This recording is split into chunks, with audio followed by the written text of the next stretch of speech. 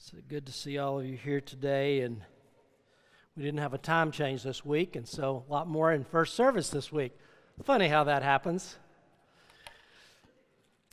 We're in John 15, if you want to turn to that. Before I do, I just want a big shout out to Scott Waters, and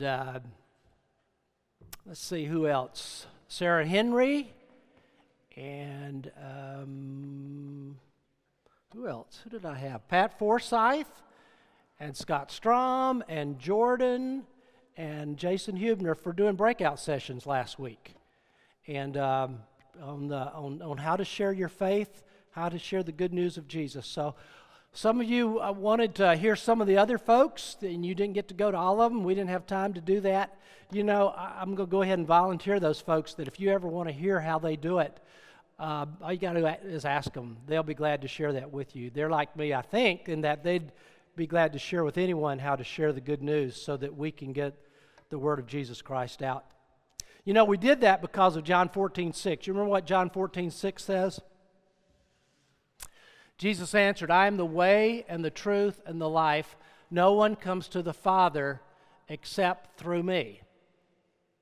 It also says in Acts chapter 4, verse 12, salvation is found in no one else, for there is no other name under heaven given to mankind by which we must be saved. There is no other name under heaven given to mankind by which we must be saved. And so that's why we are so intense about the gospel of Jesus Christ.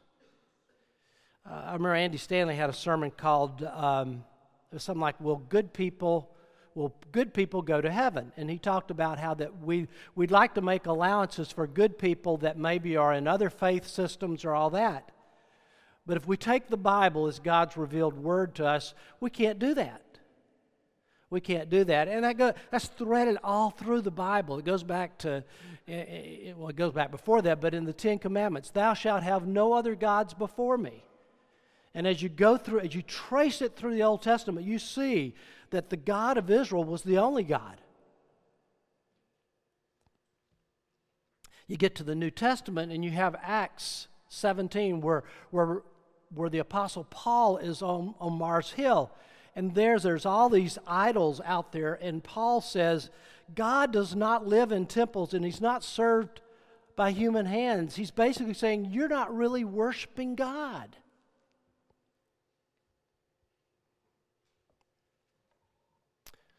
And then there's just the fact that all the faith systems are very different.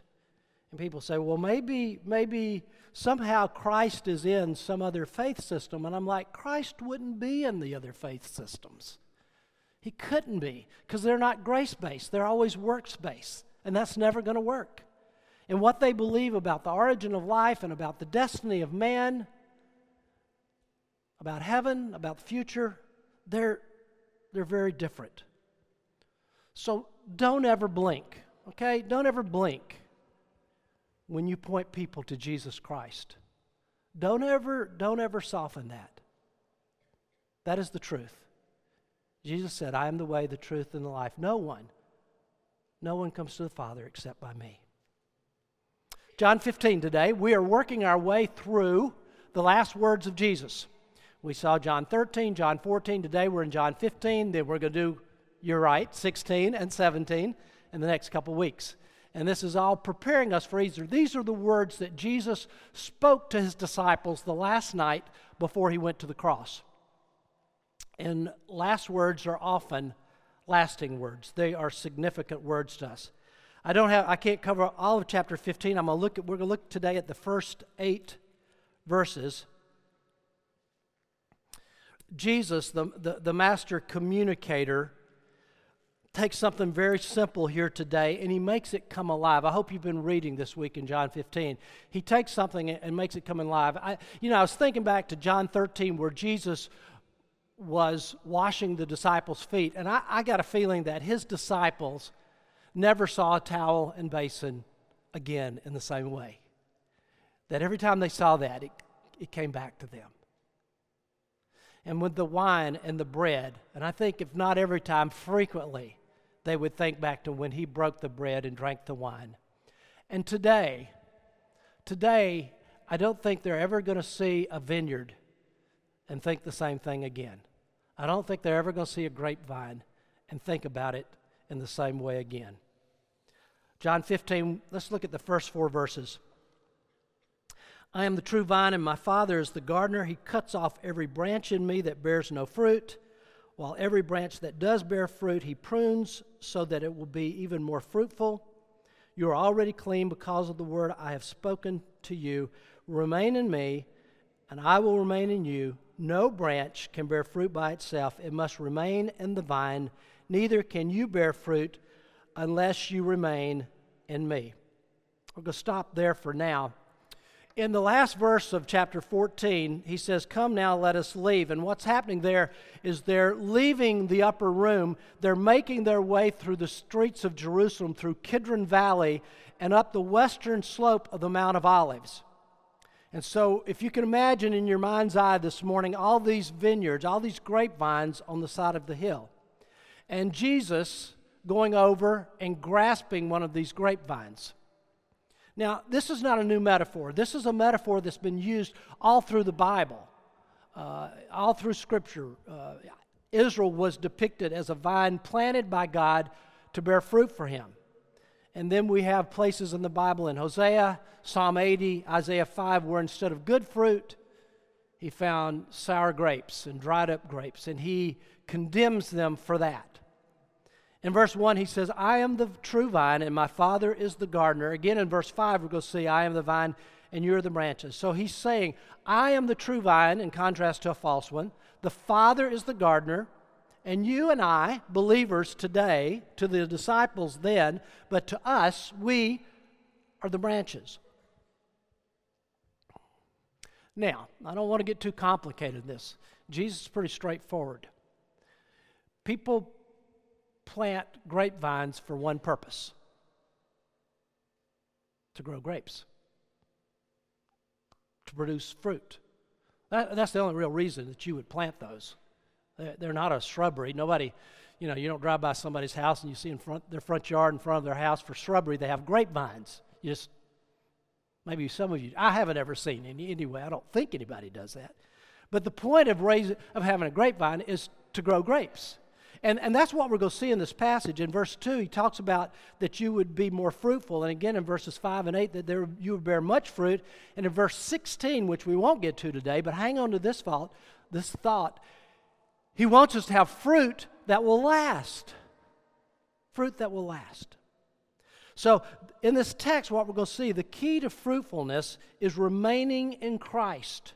And 8 times in the first 10 verses, he talks about remaining in Christ. And we can't talk about remaining in Christ without going back to the verb that's used all through the Gospel of John, which is the verb to believe. And if you've heard me preach very long, you know I always try to break that out, because we believe today is just kind of an intellectual agreement. Believe in John's Gospel and in the New Testament is a stronger word than that. It is a word that means to commit to something, to yield to something, to surrender to something. And so, remaining in Christ, the only way you remain in Christ is you have to be in Christ. And the way that you're in Christ is through true belief, yielding your life to God. And that's what the Bible talks about when in John 3 it talks about being born again. So we remain in Christ. Verse 2 says, He cuts off every branch in me that bears no fruit, while every branch that does bear fruit, He prunes so it may be more fruitful. I want to camp on this for a minute. The activity of the gardener here is twofold. He cuts off every fruitless branch. He prunes fruit-bearing branches so they will be more fruitful. Now, some people interpret this in different ways. Some people think that the unfruitful then lose their salvation. Well, I don't believe that, because I think there's enough verses in the Bible that assure us that that's not going to happen. John 10 being one where it says that no one can pluck you out of the Father's hand. And I don't even think we can pluck ourselves. And since we're not saved by our works, I don't think we're kept by works. Remember what it says in Ephesians 2, 8 and 9? All our Awanas know this verse. For it is by grace you have been saved through faith, and this is not from yourselves, it is the gift of God, not of works, so no one can boast. So what is this verse talking about in verse 2 in our text this morning? He cuts off every branch in me that bears no fruit and prunes other branches. I think this passage is frequently misunderstood, and I think, if I could humbly say so here, I think the translators haven't done us a favor. A lot of times ministers like to go back to the Hebrew and the Greek and say, this and whatever, and a lot of times it just says what's already there. This time, understanding the original language is beneficial. The verb that's used in verse 2 is translated cuts off in the NIV. It's translated takes away in the King James Version. It's the Greek word arrow, which means to lift up, to take up, or to pick up. That's an entirely different idea. This verb that's used here, this arrow, is the same verb that was used earlier in John's Gospel, in John 8:59, when it says the religious leaders of Jesus' day didn't like what he said, and so they went out and they arrowed stones because they were going to stone him. Same word. It's the same word that's used in Mark chapter 16 when it talks about that they will arrow snakes. You know that passage where it talks about they will take up snakes and they'll not die? That's another whole sermon, my snake handling sermon. I'll do that another week. Some of you have promised to assist me that Sunday. I'm looking forward to it. So arrow has the idea of picking up, taking up, not cutting off. And this really changes how we see this passage. So what if, instead of cutting off the unfruitful, what if the gardener comes and he picks up the vines and he ties them to a pole or to a trellis so that they can grow grapes and they can hang freely and they get sunlight and they get air and they prosper?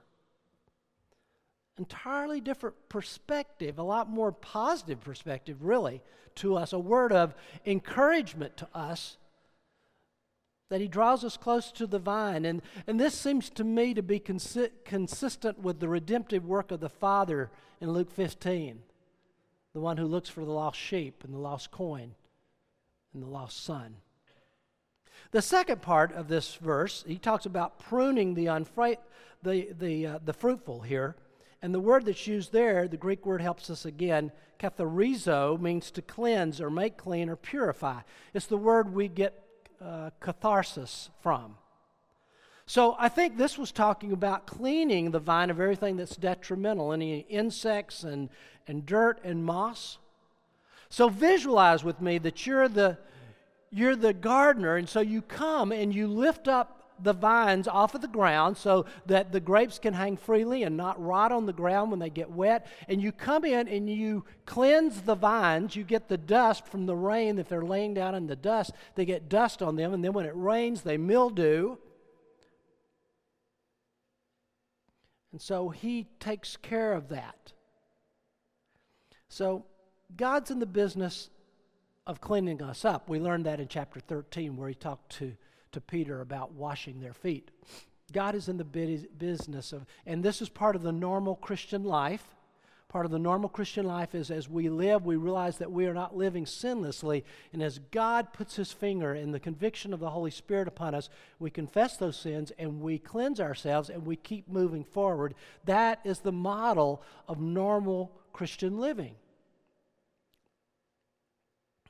So, a little history. In Palestine, vineyards are pruned twice a year, once after the harvest is over and again when the new growth comes. The first pruning takes care of those dead branches, those things that are useless, and the second one prunes away some of the growth. Because remember the goal of grapevines, it's not to grow luscious green leaves, it's to produce grapes. So let's think about this. God trims away dead branches. Can you think about that? That happens in our life. The things that are not helpful in our lives. The sin in our lives. The habits, the addictions. The attitudes of selfishness and pride and anger and laziness or whatever it is. He prunes that away. But it says here, He also prunes away the pretty green leaves in our lives so we can do something that's even better. The green leaves are not bad. They're not dead. They're just not important. Maybe things, I think there's a great analogy for us here in that these are the kinds of things that are just not the goal. There are things that are trivial, the things that are temporary. They are misplaced priorities. Bruce Wilkinson said, his purpose for you is to cut away immature commitments and lesser priorities to make room for even greater abundance for His glory. Immature commitments, lesser priorities. I was thinking about this, and I allude to this a lot because I think I've concluded that America is soil number 3 of the 4 soils that we have in Mark chapter 4. The thorny soil, that choke out the plant, and it talks there about the worries of this life, the deceitfulness of riches, and the desire for other things. And I'm like, that's America. That's America. That's where we live. And so I think there's the bad, sinful things, and I think if you have the Holy Spirit living within you, He is really faithful at pointing those things out to us. But I think what happens to us is some of these lesser priorities sometimes get more playtime in our lives than they should. We get deceived by other things. And these are competitors for the greater good. It's things like your career advancement. It's things like hobbies that dominate your life. It's the quest for more money and more material possessions. And sometimes I think it's as trivial as Facebook and texting and whatever addiction, obsession you have that maybe is not purely wrong in itself, but is less than the very best. When they steal our hearts, our first love, a good God prunes those things out of our lives, not to cheat you, but to bring you to a better place. Psalm 5:7 says, "You have filled my heart with greater joy than when their grain and new wine abound." And what he's saying here is that when we live in community with God, in true relationship with God, He fills us with a joy that's better than material blessing, than earthly wealth. Back to John 15. Let's do verses 5 through 8. I think we can get through that today. "I am the vine, you are the branches. If a man remains in me and I in him, he will bear much fruit. Apart from me, you can do nothing. If anyone does not remain in me, he's like a branch that is thrown away and withers. Such branches are picked up, thrown into the fire, and burned." That's pretty harsh language. "If you remain in me and my words remain in you, ask what you wish and it will be given to you." That's amazing language. "This is my Father's glory, that you bear much fruit, showing yourself to be my disciples." Let's work through this. He's saying, I'm the vine, you're the branches, remain in me, and you'll bear much fruit. And then one of my favorite verses, apart from me, you can do nothing.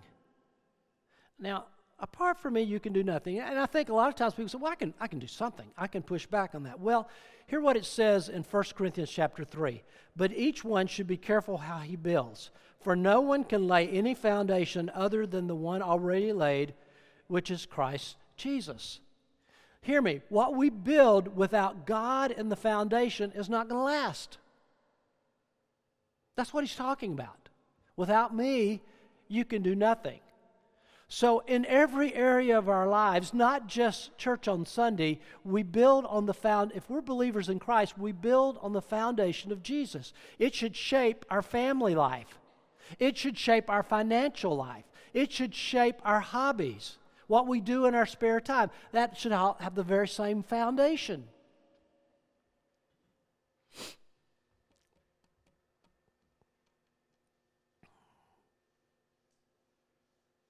You know, lots of people build a lot of things, but I don't think they're going to last. Only the things that God built on the foundation of God is going to last. Verse 6, if anyone does not remain in me, is like a branch that is thrown away and withers. Such branches are picked up, thrown into the fire, and burned. And I don't want to go into this too deeply, but some people read this and they bring in things like you lose your salvation or you never had your salvation. Some people even read this as what he's saying about Judas Iscariot. But the passage is about fruitfulness. It's about fruitfulness. And I think it goes back, and I think we can parallel it with the 1 Corinthians 3 passage I alluded to. 1 Corinthians 3, 14 and 15 says, if what he built survives, he will receive his reward. If it is burned up, he will suffer loss. He himself will be saved, but only as one escaping through the flames. And so that passage talks about, that's the wood, hay, stubble passage. You remember that? And the precious stones and gold and stuff, the things that are going to last. And so I think it's talking about our fruitfulness for God. It's not talking about your salvation. But it's talking about the things we do for God. Are they really for God? Or are they just for us? Verses 7 and 8. If you remain in me, and my words remain in you, ask whatever you wish, and it will be given to you. This is to my Father's glory, that you bear much fruit, showing yourself to be my disciples. Now, Pastor, what you going to do with that? Did you hear what it said? Ask whatever you wish. Ask whatever you wish. Well, I think we have to read the qualifiers. Do you see what it qualified it with? The first part? If you remain in me, and my words remain in you. If you're living in intimate relationship with Jesus Christ, if you're living in community with Him, in union with Him, if you are living in obedience to God, those are the qualifiers. My pastor friend back in South Carolina, Reverend Phil Threlkill, dealt with this passage, and he said it so well, I'm just going to quote him today. Abiding in the relationship that Christ offers as a gift transforms me from the inside out. I find myself desiring what He desires. What He desires, there should be an S on that. Both for myself and others. I begin to see life through His eyes. We learn the mind of Christ, and when we pray out of this new center, it is easy for God to answer our prayers. Prayer is not so much about us getting what we want, but about God so infusing us with the life of Christ that we begin to desire and pray for what God wants to come to pass. God is looking for people who will pray, Thy kingdom come, Thy will be done, here and now as in heaven already. At that point, God gives us a blank check. Ask what you will, and it will be done for you. End of quote. You see, I think it's you can't take this passage out of context and just read it without realizing that we have to remain in Him. His words have to remain in us. And as we align more and more and more with the mind of Christ, then the way we pray and the way we live lines up with Him. And so we don't ask for stupid things or silly things, okay? That passage isn't, oh, Lord, give me $5 million. That's not what this passage is. You're taking that out of context. It's, Lord, I want to align myself with you so much that I'm thinking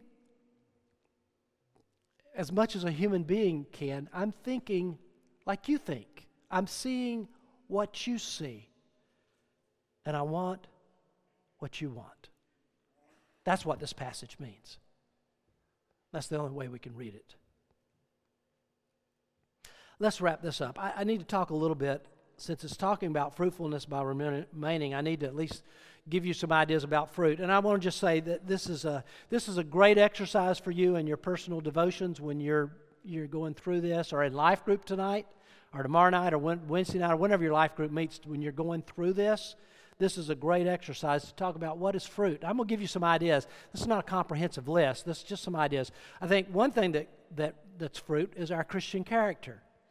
We learned this from Galatians 5:22 and 23. It says specifically, the fruit of the Spirit is love, joy, peace, patience, kindness, goodness, faithfulness, gentleness, and self-control. That is Christian character in our lives. We've talked about bringing people to Christ. We talked about that last week. So bringing other people to Christ, that is fruit for God.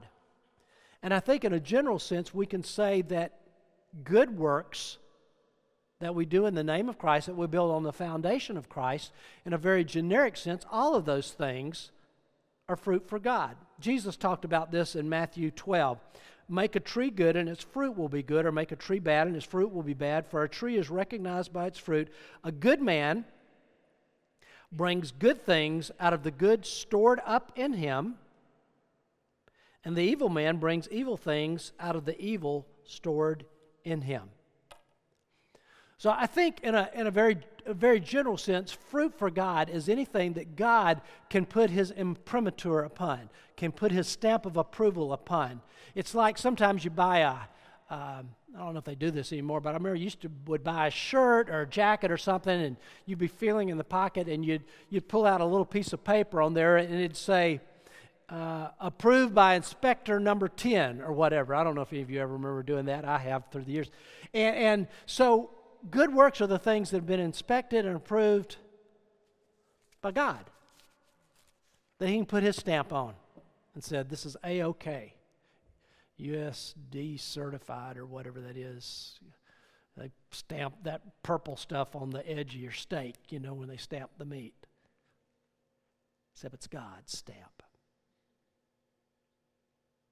This comes, we bear fruit by remaining. One last word about remaining. What does it mean to remain? Well, step one is to be in Christ, remember. But it's about your union with Christ being the most important friendship you have in your life. So hear me today. It's not a tenure kind of thing. I know some people who have believed in Jesus Christ a long time ago, and I look at their lives, and they are not living in an intimate relationship with Christ. They are not close to Christ. You could see it in their life by their fruit. And I know some other people who are young believers who haven't been in the faith very long, and their lives are very fruitful for God because they understand this, that it is living in relationship with God. A good parallel passage to this is going to be Galatians chapter 5, where it talks about walking in the Spirit, living in the Spirit. That's what it's talking about here. So I think remaining in Christ means just that. It means a 24/7 God awareness and God sense in your life. It's not just church on Sunday. It's not Sunday clothes that you put on, come to church, go home, and take it off. That is not it. A couple examples. Brother Andrew from the 17th century, lay Christian who worked in a monastery kitchen. Some of you read some of his works. He said this, I do nothing else but abide in His holy presence, and I do this by simple attentiveness and a habitual loving turning of my eyes on Him. This I call a wordless and secret conversation between the soul and God, which never ends. It's God awareness. Whether you're a school teacher or a nurse or accountant, whether you're a cowboy or a farmer, it doesn't matter. It's that God awareness in your life. I read something a little more contemporary. A mother of 4, okay, ladies, can you relate to this? She wrote this, I'm putting away groceries and the kids are tearing through the house screaming. I can be a little frazzled. But inside I'm saying, Jesus, you are here with me, in me, around me. Thank you for food and for noisy kids. I'm not always successful at this, but I try to take Jesus with me wherever I go. We keep each other constant company. Constant company. You see, I think that's the goal for us. Whether it's the Brother Lawrence idea of a wordless conversation, if it's this frazzled mother's idea of constant company, that he's with you.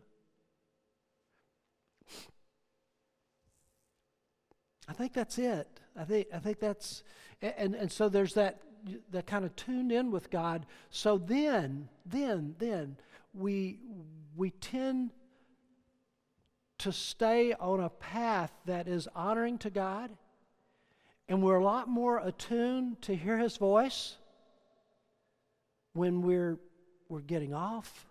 If we're living in this constant conversation on our pathway of life. That kind of makes sense. That's the goal. That's living in the Spirit. Well, I don't do it perfectly. I don't know that I know it. No one does it perfectly. But that's what John 15, 1-8 is talking about in remaining in the vine. And that's what Galatians 5 talks about when it talks about living in the Spirit.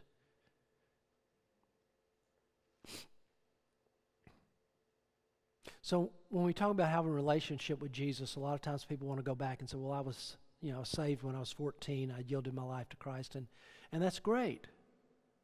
Hear me. That was just the beginning. There's a whole world.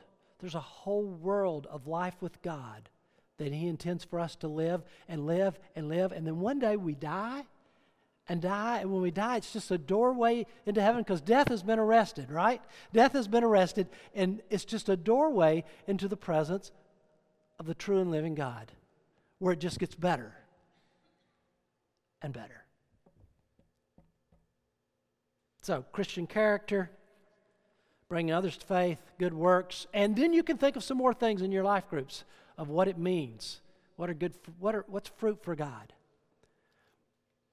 You know, sometimes I get to go to the hospital and see a new baby, and I love that. I love that. It's in fact, we have a younger church. I probably do that more than go to see sick people. Just to be honest, in the hospital, I get to see babies pretty regularly. We have a fruitful church. What can I say? So I get to go see new babies, and people are always saying, people say, well, who does he look like? Who does she look like? And they don't look like anybody. They look like a little baby. I mean, maybe, I know all of you can see all those nuances. He's got his mother's nose. He's got his father's ears, or whatever it is. You see all these nuances. I don't see that. But, a lot of times then as they start growing, you start seeing that. Well, he's the spitting image of his dad. He looks just like his mom. She looks like her mom. I mean, I think this is kind of the picture. Is we should look more and more like our Savior. As we remain in Christ, as we walk with Him, as we live in obedience to His Word, as we remain in Him, our lives should become more like Jesus. We should look more like Him. So when you see something in your life that doesn't look like Jesus, it's not fruit for God. Get back on the path. We've gotten off the path when that happens. May the Lord help us. Let's stand for our closing prayer. As always, if you have questions about your next step in your spiritual journey, we'd love to chat with you about that. Father, thank you for being a good God who lifts us up, who brings to mind the things in our lives that are pretty but useless. Give us a sense of your leading so that we pour our lives into your priorities. Help us to remain in you 24/7, live in awareness with you, walk in the Spirit, constant prayer, constant company, wordless conversation. Help us in Jesus' name. Amen.